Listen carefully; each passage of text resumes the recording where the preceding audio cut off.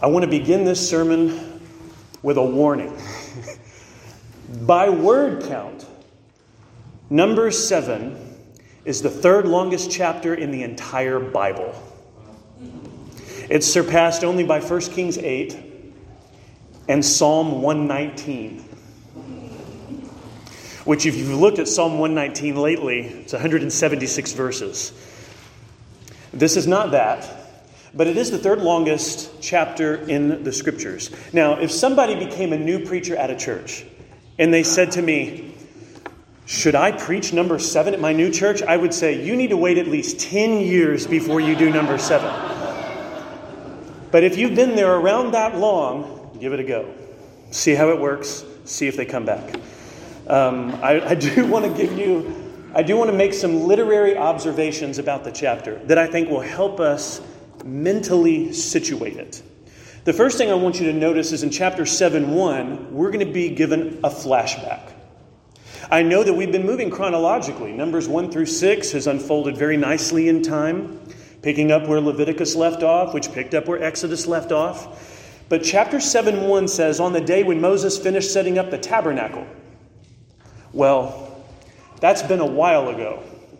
Like Exodus 40 a while ago. The first thing to notice about this chapter is it does not pick up chronologically from the end of 6.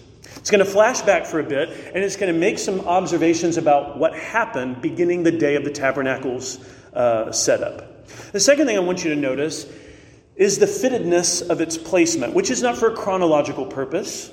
We've covered that in point 1. But rather for a theological purpose. It follows the very beautiful and moving blessing of Aaron and the priests toward the people. Chapter 6, 22 to 27 gives that Aaronic blessing. And now, in chapter 7, attention is given to the altar. The most important work for the priests is that they not only bless the people of God with the words of God, but mediate at the altar for the people of God. Priesthood and altar go very tightly together. We should notice that this is the case then. A blessing that the priest would pronounce at the end of 6, and now at the beginning of chapter 7, the altar at which they would mediate and intercede with sacrificial work. The last thing I want to notice about its literary placement is that here in chapter 6, 22 to 27, there's a blessing pronounced from God to the people through the words of these priests. This is like a response to God's goodness and blessing.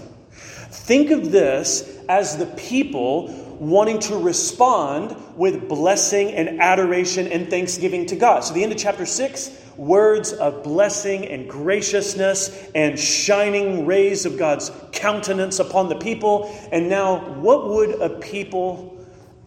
ought they to be eager to do? And chapter 7 speaks of the dedication of the altar and the response of the people with very lavish gifts. So chapter 7, I want to look in verses 1 to 9 with you. On the day when Moses had finished setting up the tabernacle and had anointed and consecrated it with all its furnishings and had anointed and consecrated the altar with all its utensils, the chiefs of Israel are going to do something. Well, verse 1 tells us this is the day of the tabernacle's setup. Exodus 40 gives us that language. It happened on the first day of their second year as a people. First day of the first month of their second year. That's exactly where chapter 7:1 is going to transport us backwards. So flashback here. You might have had the occasion to welcome somebody into your neighborhood. A house was set up maybe, or a house that had been vacant was occupied, and you think, all right, I want to bring them something, maybe some dessert or a meal or a plant or some sort of housewarming gift. What if we were to consider, to a degree appropriate here, that chapter 7 is a welcoming or a hospitable declaration and response to the reality of God in the midst of the people? He has, if you will, moved into the neighborhood. And what I mean by this is the locus of his presence has been manifested with glory and thunder and cloud and power on both Sinai and now the tabernacle in Exodus 40. This is a warm, celebratory, pomp and circumstance response. But what do you bring the one who knows and has everything already? Okay, that's a little bit of a problem, but nonetheless, a celebratory, lengthy welcome to the one who is their king. In this chapter, the 12 tribes of Israel are going to celebrate the dedication of the altar with various things related to the altar. The objects we're going to read about tonight are not irrelevant. They actually are directly relevant to the acts with the altar that the priests will perform. Along with what's happening with the setup of the tabernacle, there's the beginning of these laws in Leviticus 1:1, the offerings that are going to be spoken about in Numbers 7, the ordination of the priests from Leviticus 8. In the first day of the first month of their second year, a lot has been going on. It requires you to just pull from multiple passages, though, from Exodus, Leviticus, and Numbers. But that brief little review there, the setup of the tabernacle, the filling of it with glory and cloud, the beginning of the offerings laws, as well as the celebration of the altar. There's a lot happening. It's a big day. Okay, so in the second year of Israel as a nation, on the first day of their first month, this is a big day. This is like everybody's off work, everybody is gathering together, the encampment is alive and vibrant with excitement. God is among sinners. And in verse 2, the chiefs of Israel, heads of their fathers' houses, who were the chiefs of the tribes, who were over those who were listed, approached. And they brought their offerings before the Lord. These are very practical for what we've seen already in Numbers. Here's what's coming. 6 wagons, 12 oxen. A wagon for every 2 of the chiefs, for each one an ox, and they bring them before the tabernacle. It tells us in verse 4, the Lord says to Moses, you need to accept these from them. So there are 12 tribes in Israel, and the heads of these tribes are bringing some oxen and some wagons. How is that helpful? Well, remember the tabernacle has to be transported. And there is a lot to take down and a lot to set up, and it's not going to be logistically or practically helpful if everybody has to carry everything with their hands. What we're told in verse 6 is that Moses took the wagons, verse 5 says, accept these from them, that they may be used in the service of the tent of meeting, and give them to the Levites, to each man according to his service. So Moses took the wagons and the oxen and gave them to the Levites. 2 wagons and 4 oxen he gave to the sons of Gershon. Levi had 3 sons, Gershon, Kohath, and Merari. And those sons had many descendants that are among those Levites in the days of Numbers. And those various clans are going to have different responsibilities for the tabernacle transportation. Back when we were looking at Numbers 3 and 4, it was important for us to learn together. You don't get volunteers from the Levites. Who wants to carry the ark today? Who wants to go in and pack the lampstand? Who wants to take down the linens and the bases? All of it is actually quite specified with incredible detail. And some of these descendants are going to get some help from some wagons and oxen. So in verse 6, 2 wagons and 4 oxen. In verse 7, go to the sons of Gershon. In verse 8, 4 wagons and 8 oxen are given to the sons of Merari, according to their service, under the direction of Ithamar, the son of Aaron the priest.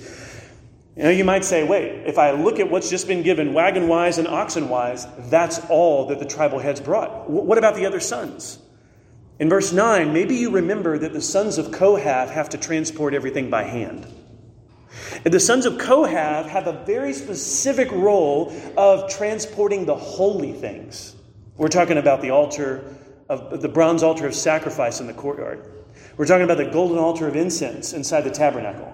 We're talking about ultimately the Ark of the Covenant, which is going to be covered by the veil. They carry all of that, and they don't get any wagons or any oxen. They carry it all on poles on their shoulders. It says, to the sons of Kohath he gave none, because they were charged with the service of the holy things that had to be carried on the shoulder. So Numbers 3 and 4 gives you some transportation information and order. And we're told here in Numbers 7, hey, some of those descendants get some wagons and some oxen. Well, that's helpful because there's a lot of poles, there's a lot of structure, there's a lot of frames, and they're not going to have to carry that by hand. But if you're the sons of Kohath, and you are dealing with the most holy and consecrated vessels in the tabernacle, no wagon for you. No oxen for you. You get poles that are run through the loops and that have been fashioned with it, and they're on your shoulders for the whole journey to your next spot. Okay? So those first 9 verses introduce us to some provision of wagons and animals, and the practicality is they're not staying at Sinai, they're going to move. So when they move, this is going to help them move the tabernacle. Then in verses 10 and 11, there's a call for offerings. The chiefs offered offerings for the dedication of the altar on the day it was anointed. And the chiefs offered their offering before the altar. The Lord said to Moses, "They shall offer their offerings, one chief each day, for the dedication of the altar." Well, I told you that the altar was a big deal.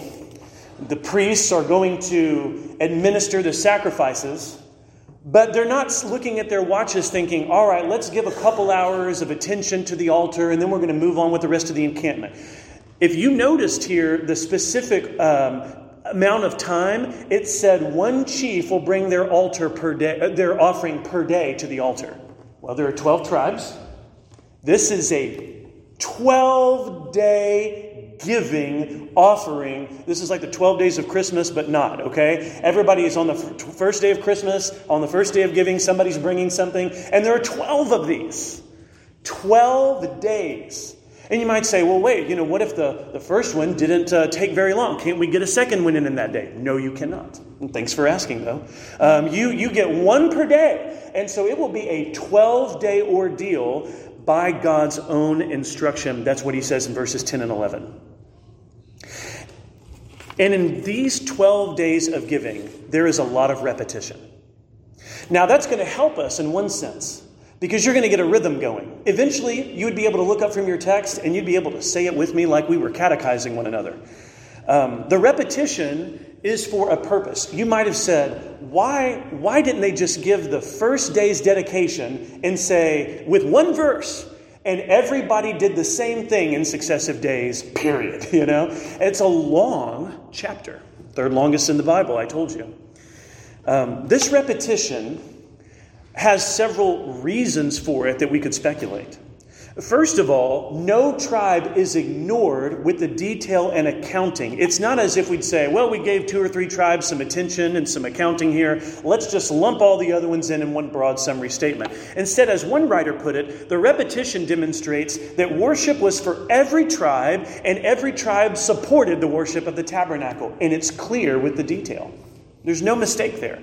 The people from Dan or Naphtali's descendants wouldn't be able to open the Torah and say, I guess we don't really matter. They sort of lumped us in some broad summary statement. No, every single tribe in their support of the tabernacle's altar gets highlighted.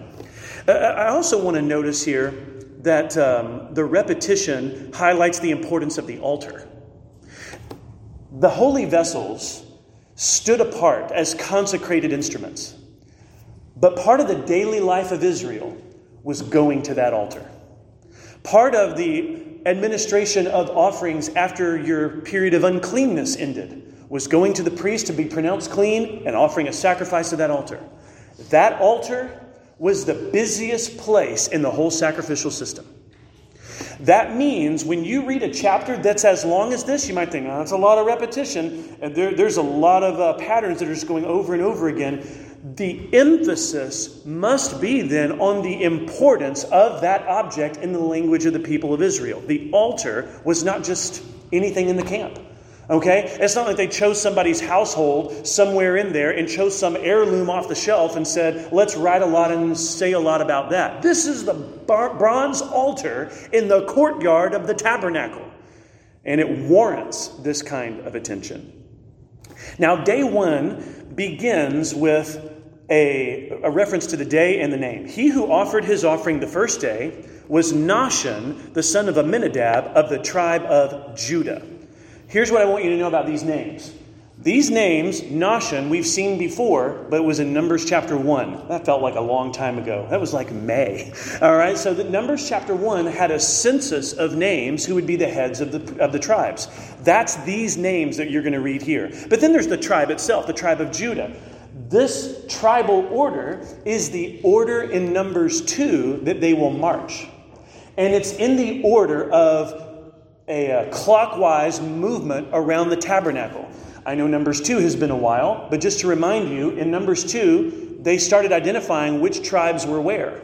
And they started on the east, moved to the south, moved to the west, moved to the north in a clockwise fashion. All of those that tribal order is the exact same in Numbers 2. And here's what we're told. Verse 13. His offering was 1 silver plate whose weight was 130 shekels. A shekel is a manner of determining weight. We don't measure things by shekels, so I'll explain this in just a minute. 1 silver basin of 70 shekels, according to the shekel of the sanctuary. Both of them full of fine flour mixed with oil for a grain offering. 1 golden dish of 10 shekels full of incense. Now let's pause for a second. Even as I'm reading this, my mind's trying to keep straight. What am I looking at here? Well, on the board to the far right, I've laid out here what we're looking at. 1 silver plate. It would weigh about 3 pounds if you convert shekels to pounds, which I know you're already doing in your head, but I'm just getting ahead of you. 1 silver bowl. I'm calling it a bowl. Silver basin, bowl, tomato, same thing.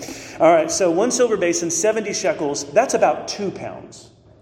1 golden ladle. When it refers to a golden dish, this refers to something that scoops, like a ladle or a scoop, and or a spoon. So a golden ladle or spoon, and that weighs about 4 ounces. So that's not very much. 1 golden dish of 10 shekels full of incense, or golden ladle. Full of incense, though, that's interesting. If I look at these ingredients here, it's got flour in these plates and bowls. And in the golden ladle, there's incense. All of these are specific ingredients for a grain offering. In fact, that's what we're told at the end of verse 13. It's mixed with oil for a grain offering. This is Leviticus 2.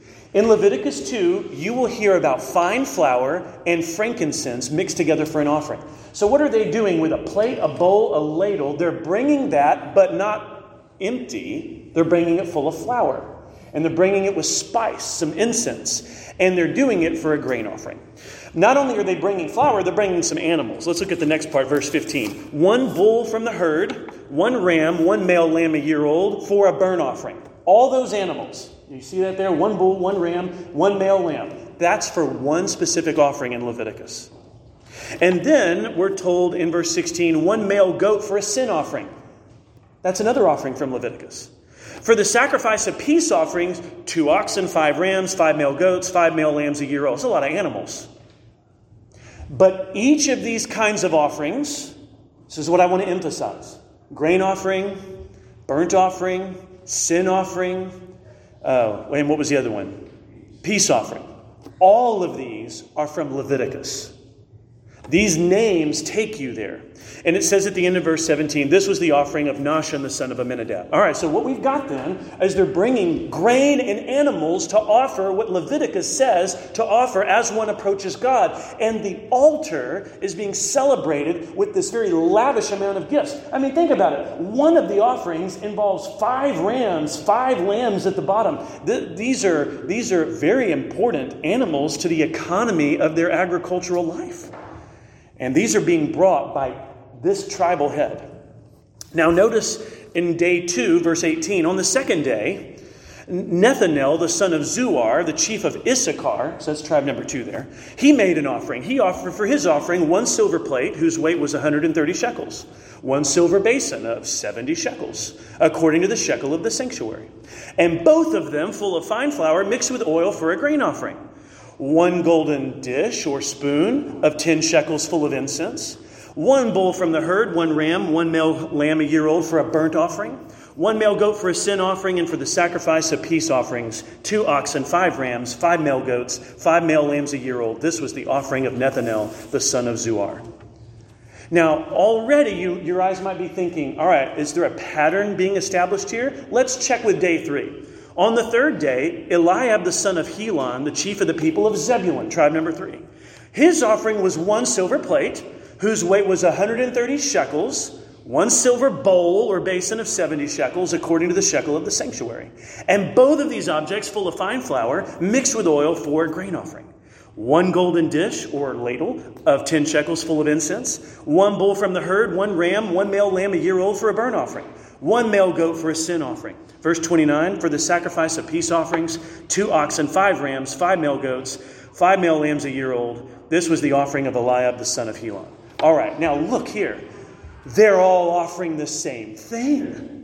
All right, well, that's hugely helpful. Everybody gets 1 silver plate among the tribal heads that they're bringing. It weighs the same amount of shekels. It's got the same content mixed with oil for a grain offering, as well as the silver basin or bowl, the golden ladle full of incense, and then the burnt offering, sin offering, and peace offering, which is what those respective animal groups have.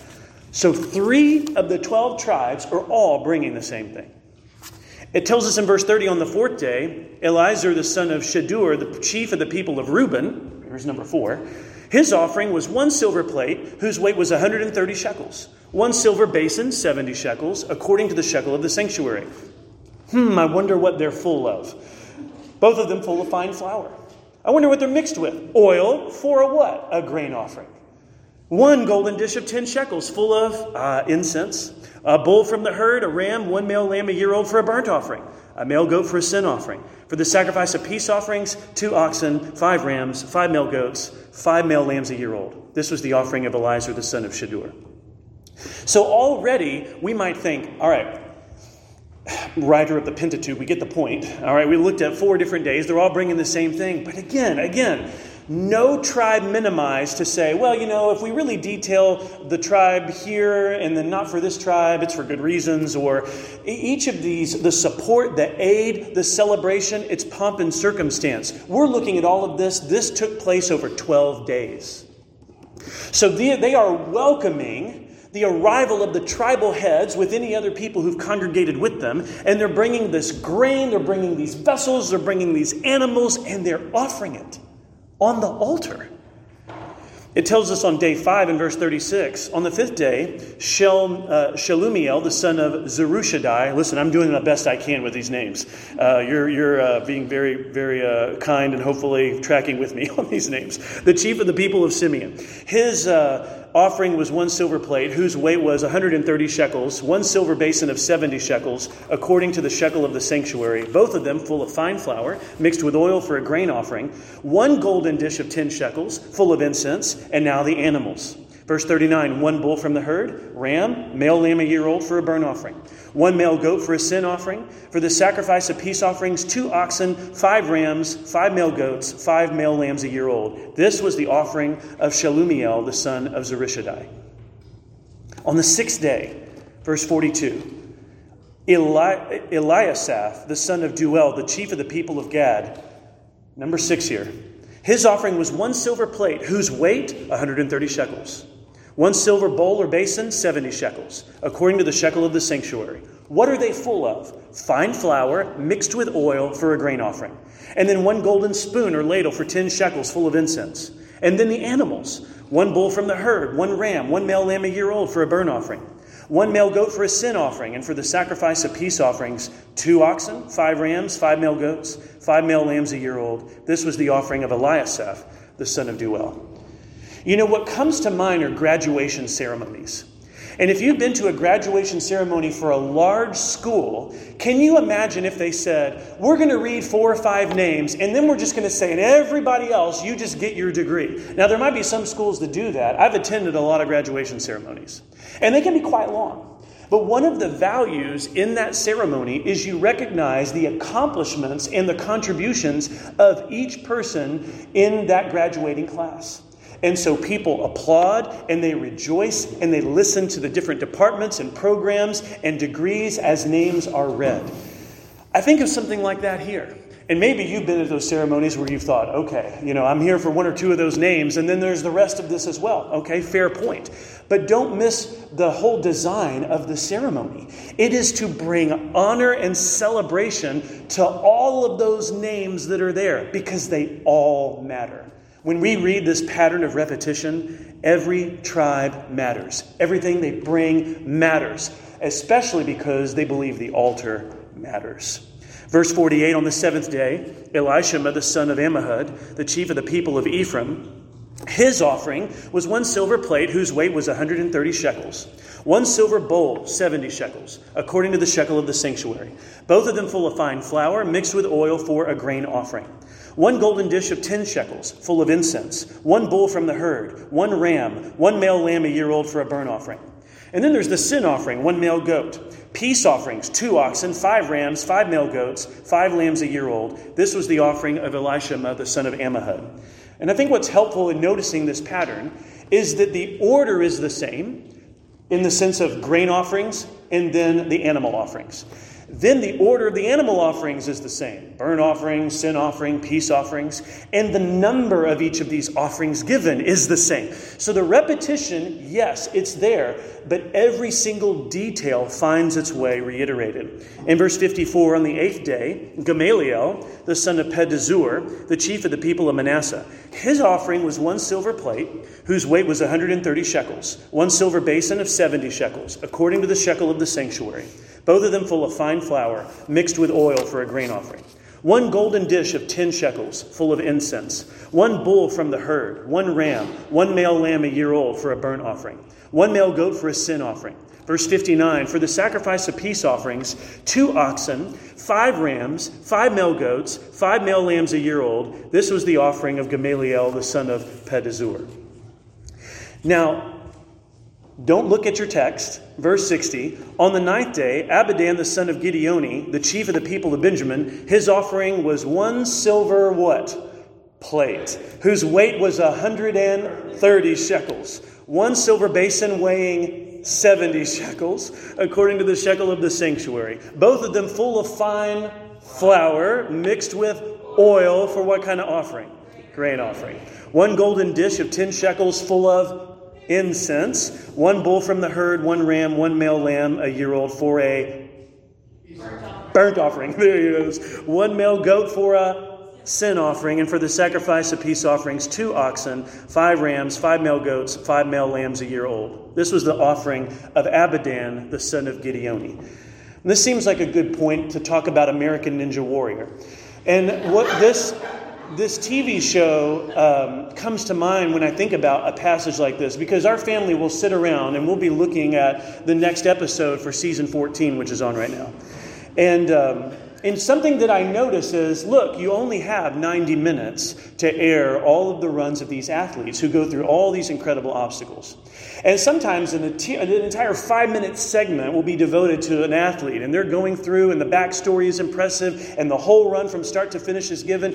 And then other times, there might be an athlete who's run this a couple years, and they'll come back from commercial. They'll be in the middle of his or her run, and then they'll just give a few edited clips. And when I think about this, when I think about number 7, I think about how there's no editing going on here or condensing of the material. I think about how every tribe's run, if you will, is recorded for us. All of the accounting is there. All of the numbers are present. Every single thing included, and that's just the way it is. In verse 66, on the 10th day, Ahiezer, the son of Ammishaddai, the chief of the people of Dan, his offering was 1 silver plate, whose weight was 130 shekels, 1 silver basin of 70 shekels, according to the shekel of the sanctuary, both of them full of fine flour mixed with oil for a grain offering. 1 golden dish of 10 shekels, full of incense. 1 bull from the herd, 1 ram, 1 male lamb a year old for a burnt offering. Verse 70, 1 male goat for a sin offering. And for the sacrifice of peace offerings, 2 oxen, 5 rams, 5 male goats, 5 lambs a year old. This was the offering of Ahiezer, the son of Ammishaddai.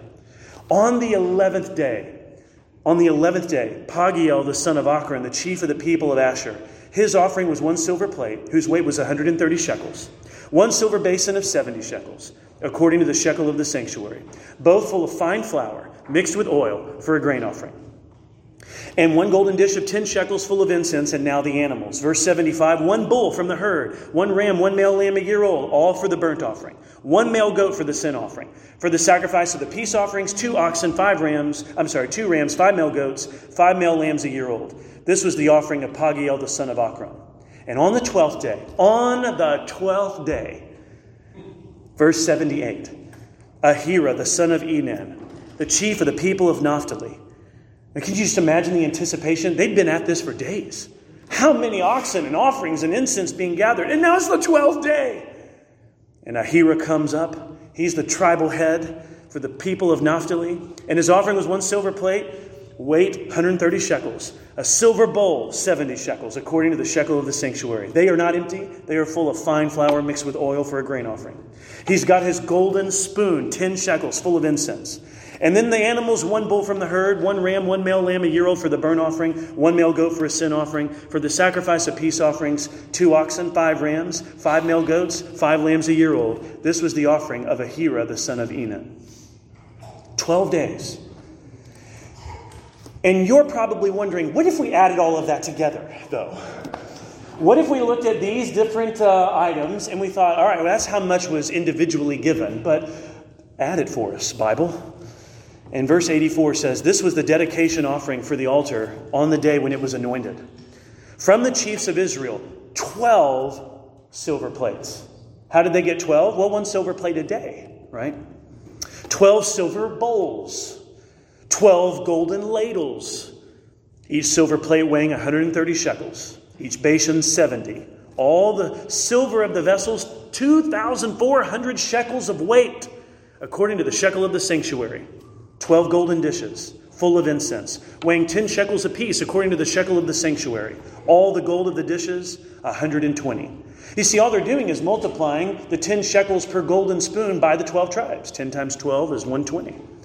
In verse 87, here is the animal breakdown. All the cattle for the burnt offering, 12 bulls, 12 rams, 12 male lambs a year old for the burnt offering. 12 male goats for the sin offering. All the cattle for the sacrifice of the peace offerings, numbered 24 bulls. 60 rams. 60 male goats. I mean, these are herds of animals. And the male lambs a year old, 60 as well. This was the dedication offering for the altar after it was anointed. One verse remains, but I want to pause here for a second because, look, we've looked at a lot of text. And I've tried to break it up a little bit with both serious and some light remarks.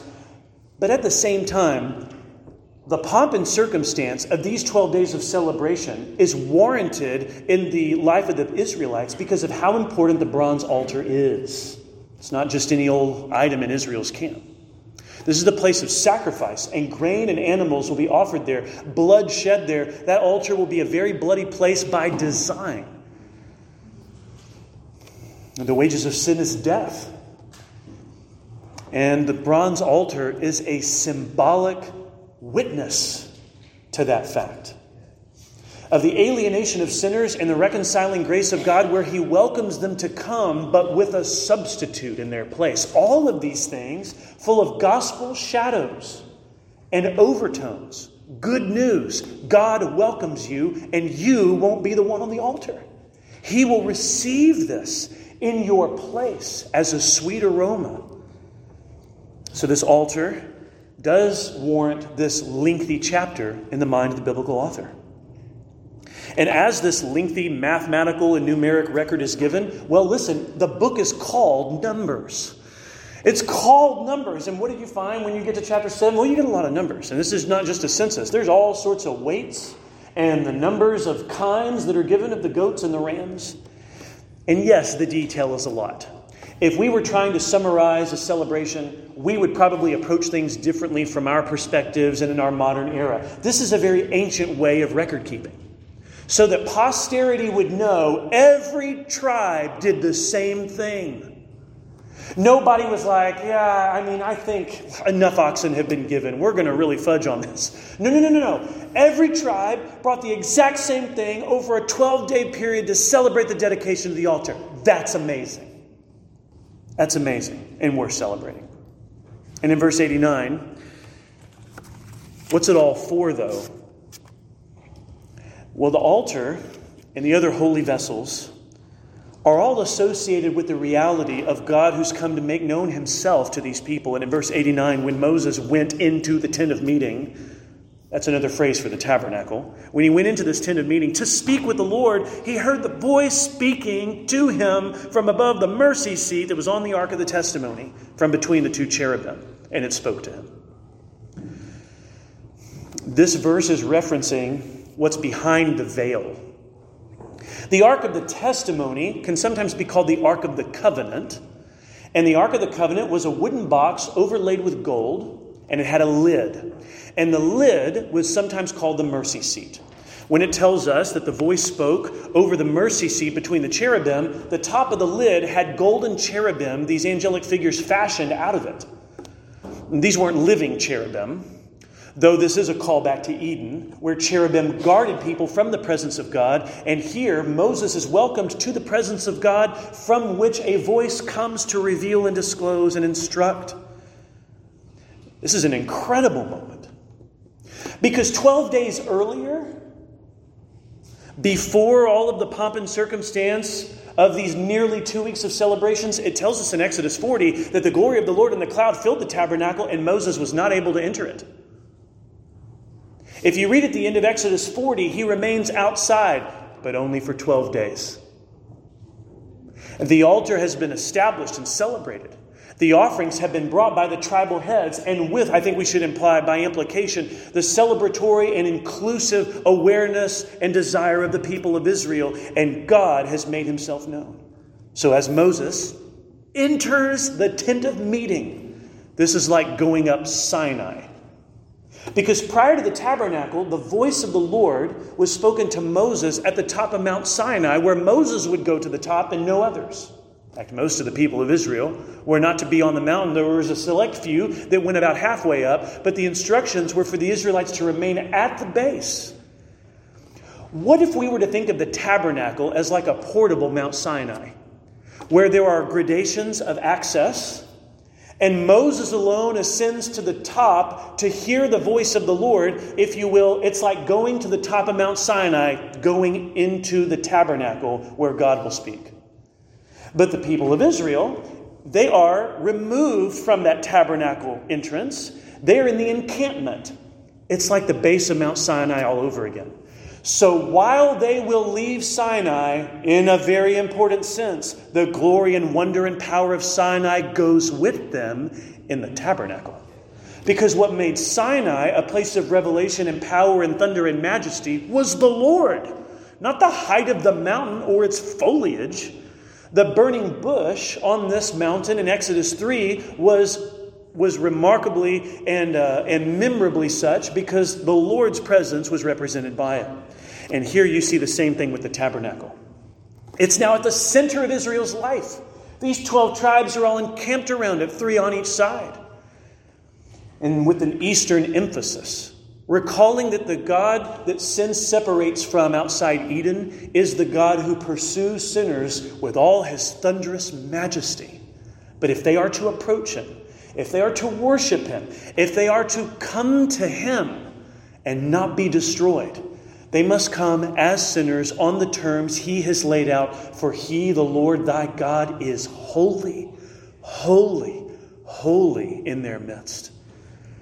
And the wonder of this in verse 89 is that God speaks to Moses. And Moses will relay to the Israelites more instruction. This is exactly what Exodus told us would happen.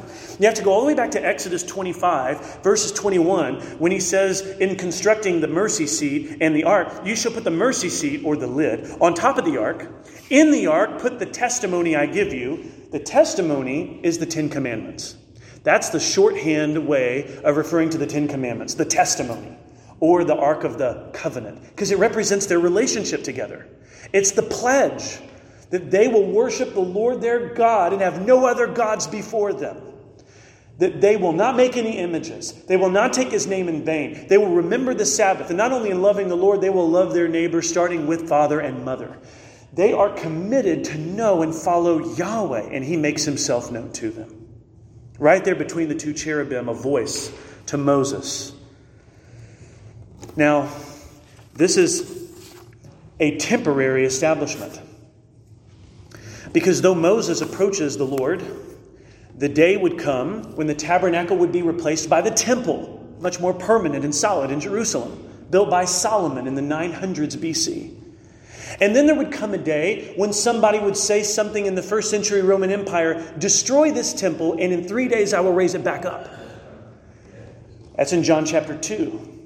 But in order to get to those sayings of Jesus in John 2, you've got to go right through John 1:14, which says, the Word became flesh and tabernacled among us.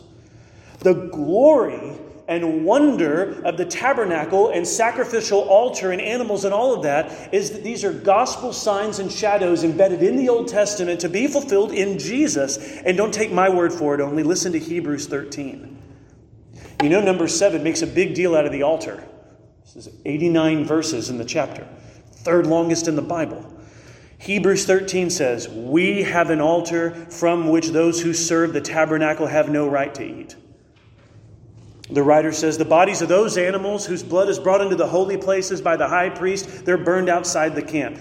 The writer says, Jesus suffered outside the gate in order to sanctify the people through his own blood. You see, the Old Testament makes a big deal out of the altar, and the New Testament makes a big deal out of Jesus, because Jesus fulfills everything in number 7. Jesus is the heartbeat and vibrant life of the community of the people of God. He is the altar which Hebrews 13:10 speaks. The writer says, we have an altar. And he doesn't mean the tabernacle and the temple one. The temple veil had already been ripped decades earlier at the death of Jesus.